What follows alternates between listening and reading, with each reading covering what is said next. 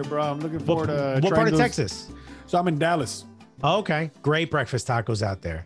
Fucking A. Yeah. Chris, fuck, we should have talked about it. Chris ran a croquetas, like a gourmet croqueta shop at a place there. He had his own. I met a dude who ran Croqueta Fest in Miami. He goes by like something burger something. Burger Beast. So Burger Beast. here, look, stay right there. Hold on, stay right there. Don't leave yet, because this is a big deal for us, for him. Well, for us, he's my best friend. I think. Oh, cool. He's from Miami though, right? Yeah, bro. He's got the accent. Oh, he's got the thing. Is this your award? Yeah, bro. You see? So that's fucking guy who ran that shit. Oh, you won? Yeah, we won the best fucking croqueta in Miami. Croqueta Palooza. Yeah. Oh yeah, that shit is. I've moved so many times. I gotta just not be an asshole and fix it, bro. You know. Hey, I fucking. But yeah, they won. They were visiting from. I just happened to be in Miami at the same time that was going on, and then they were down there, and they fucking won. I think they won because of marketing too. It tasted great. So it was definitely two things. So I had gone to because I might know this. Tell me about it. So I had gone to this guy's previous event, Seth Gonzalez. He's the burger beast over there. Yeah, Seth. So I've been to one of his events, like a burger, coincidentally, a burger competition. And I just scoped it out for marketing purposes. Because as much as I trusted our recipes, I was like, let me just see what this shit's about. And I noticed just a lot of things. I'm competitive as fuck. I was like, okay, so if you leave the food out on the table, people just walk up and take that shit. They don't interact. He gives you a little card and you're supposed to vote. But if you have a pop-up banner in the back, people might not look at that shit. People don't know fucking anything about it. It's too loud to tell them the ingredients or to tell them anything memorable. So me and Mike, the day before, we went to Office Depot and we fucking printed out. I printed out like 1,000 copies of like little business cards or like, no shit that we had to cut it after, like on gold cardstock. We printed out a bunch of like business card size things that we had to like cut up, but it was we had to cut up. And so it was the logo with the name of the company because people had to vote for the name of the company. And then we even gave a title. So most people had like so we won People's Choice. And then someone won the judge's choice, right? Right. So, they were like, we have a croqueta chorizo, croqueta de, whatever, croqueta de pato, croqueta de all this shit. And ours did not have a name that was an ingredient. Ours was called the Beyonce. Okay, I have heard of this because was this what year was this? Was this like 4 or 5 years ago? 2017. Yeah, 2017. Yeah. Okay, we wrote it. We got I met up. Seth like right after this happened. Okay. And we were talking about croquetas and he must have told me about this because I knew there was like a wild one. Yeah. And that was us. And so we called it the Beyonce because we're in and it had a slogan and then all the ingredients. So the slogan was made in Texas, but loved everywhere. Beyonce.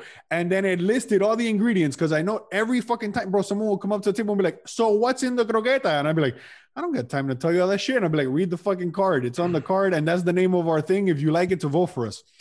Well, that's the story of the marketing. To be fair, I had done my research. I came prepared. I only so most people would have a whole fucking una bandeja de croqueta right in front of the table. And most people would just put like 50 croquetas, let people walk up, grab a croqueta, put a toothpick, whatever.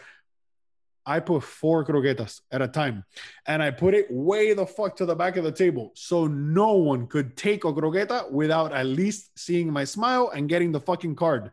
Interacting. And so there was the marketing aspect of it, right? What was the thing? Yeah, it was so dope, the croqueta itself was, we made an elote croqueta here in Texas. Ooh. And so to make it the Beyonce elote croqueta, we never made. Our croquetas were definitely like fried to eat right there. You could not like our croquetas were not like, oh, take it home, eat it later. Like if you took it home, that shit was gonna go.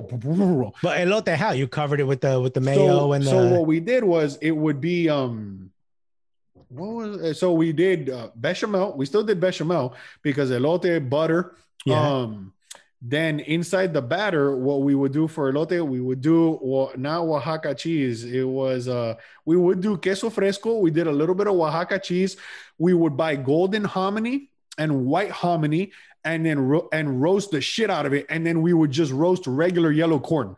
So it was just fucking pure that. We would make the bechamel, which is like pure corn flavor too, because hominy is like heirloom shit. Fucking it's intense. And then we would our bechamel is funny because everyone that makes croqueta is like, your bechamel doesn't make sense. It doesn't work. It's not bechamel. It's not liquid. It wasn't like, if I put my bechamel on a pasta, it's gross as shit. It was very thick. I overdid it on the flour to make up for the fact that I used no breadcrumbs inside of my croqueta, like at all. There was not one fucking trace of breadcrumbs inside of any croqueta I ever made. So it was just, it would fall apart almost if you didn't eat it pretty right away. But the flour would give it a little more consistency. Bueno, what we did to make it the Beyonce that made it Texan and crazy. So Beyonce in that song had a lyric of like, if he fuck you good, take his ass to Red Lobster. Yeah. So to give the croquette more body, we bought Red Lobster Cheddar Bay biscuits and the batter, and then we made the batter ourselves and we put it into the croqueta.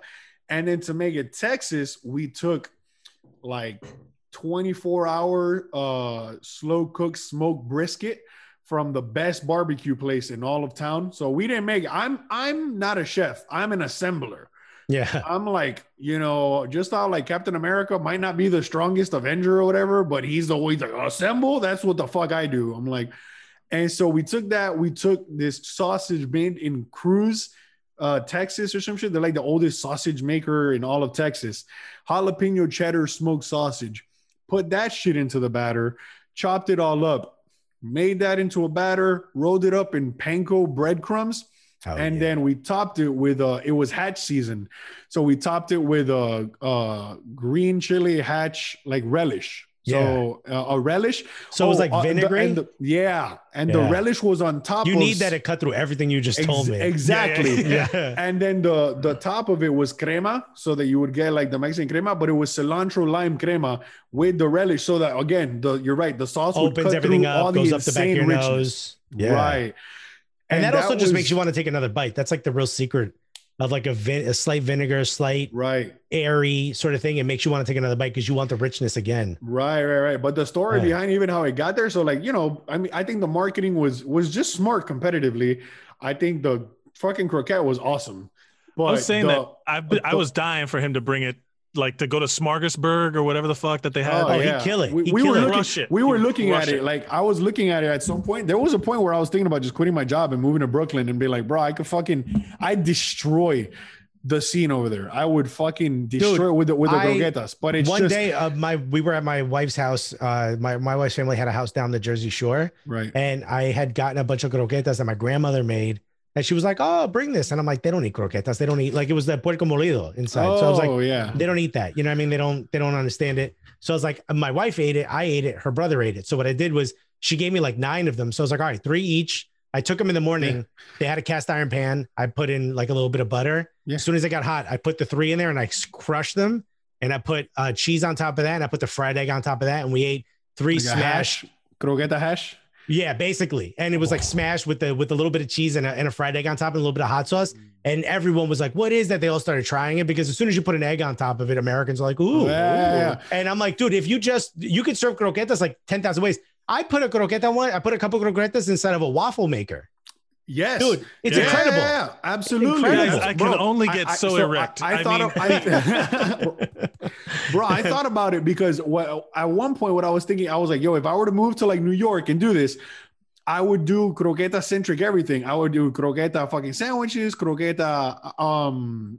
We thought about doing this was gonna be wild. We were like, yo, what if we could pull off a croqueta corn dog? Why not? And I was like, why not? You just fucking dip it in the batter.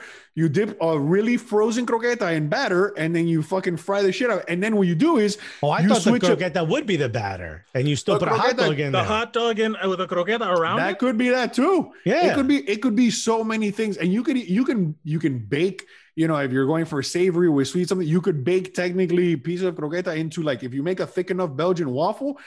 Fucking just throw a croqueta throughout the waffle. If you want to be an ass one, then make it savory, and on top of it, cut up chunks of ham. How about if the croqueta was like a puck? You can make a croqueta burger. Absolutely. You can make a bunch of stuff. And what we realized too, as we started getting friends to help us like mold the croquetas, which is the pain in the ass if you don't have a commercial actual croqueta or like falafel maker, dude, our friends were like, hey, and this was like, I don't know if you know the story of like Stacy's pita chips. But she started trying to make gyros or gyros, and eventually she had like a focus group of her husband's friends at a Super Bowl party, and dude was like, the dudes were like, yeah, she had burned some of the fucking gyro pitas and served them as chips, and they were like, yeah, we like your gyros, they tasted okay. They're like, but what was up with those thick ass chips? And so she just pivoted and just did chips. That's what she's super fucking famous for. That's what she's known for now. Well, we realized that I could make Cuban croqueta bocadito paste, because the actual batter of the croqueta was, I used to, I gained, pasta de bocadito was the shit in my house. I gained weight. I mean, because I always gain weight, but making that, I would get eggs for breakfast and I wouldn't even put a croqueta in it. I would literally just scoop batter out and just put it on the skillet, because the batter itself was the shit, and the elote batter was the shit. We used to make a couple different croquetas. Like we made one we called the Tokyo Havana. And so instead of using what the fuck was it? We used like a shitload of like umami flavoring into the ham. We made sure to use like a specific kind of ham.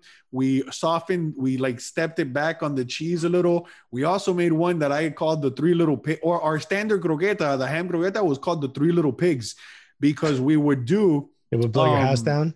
Oh, it was fucking A. And we would we would do regular, like just cooked ham, just regular ass cooked deli ham. And then we would do we would buy pork rinds, like Mexican chicharrones. We didn't have but Mexican chicharrones, and we would just fucking blend the chicharrones and just throw them into the batter so that it would just create, like, it would be in place of breadcrumbs to give it consistency. And the texture was probably wild. Insane. And then that's the thing about pork. Like if you blend pork enough, it becomes emulsified. That's like the like sausage, but you need a different texture. That's the one thing with anything in meat that emulsifies for me. Like I need a texture that divides that. Because if not, you just feel like you're fighting it a lot when you eat it. Yep. And then we would just get bacon and smoke bacon, and then we would just food process it. And so all of that was, and then in that we would throw like Munster cheese, sazon completo, some cilantro, a little bit of parsley, and we would top that one with just a classic like garlic cilantro sauce, and that's it. But that croqueta, that to me, I mean, it's very cocky of me, but I'm like, the best croqueta I've ever eaten was when we were making croquetas, because it's kind of like you said earlier, it's like it reminds you of your childhood. But what's interesting is it was my interpretation. Yeah, of what that's what you should do. Bro, it's like came around full fucking circle, because really that's exactly what you were doing. Yeah, that's exactly what it was to an extent. It was like, and it was almost like, oh, this is what I wish my childhood fucking tasted like. And so we experimented with a shitload of weird croquetas that I've seen other people do now. Bocadito, like I always would not let my wife see how it was made because she loved it. And I'm like, if she sees ham, ketchup, relish, if she sees all that going into a processor, I'm like, just let it go. You know, like a little bit of the olive oil. That's the Cuban version of you don't want to see how the sausage gets made. Absolutely. You don't want to see how the bocadito paste gets made. That's the Cuban version. You don't want, and the better it tastes, the worse it gets made. Yeah, that's a damn true. That's how it fucking is. It's like, ooh. And there's also that little bit of like, well, what else is in the fridge that's going bad? You know, that gets thrown in there. Oh yeah, no, that is. When I saw like that little bit of like caper juice go in because it was just left in the fridge, I'm like, Coño, you're really putting. That thing's been in the fridge since I was a kid. You know. That's funny, the best. But it was so great meeting you guys. Yeah, man, absolutely, bro. Man, thank you again so much for joining us, man. It really, honestly, I was just excited to hear from such a different perspective, like of a Cuban American here.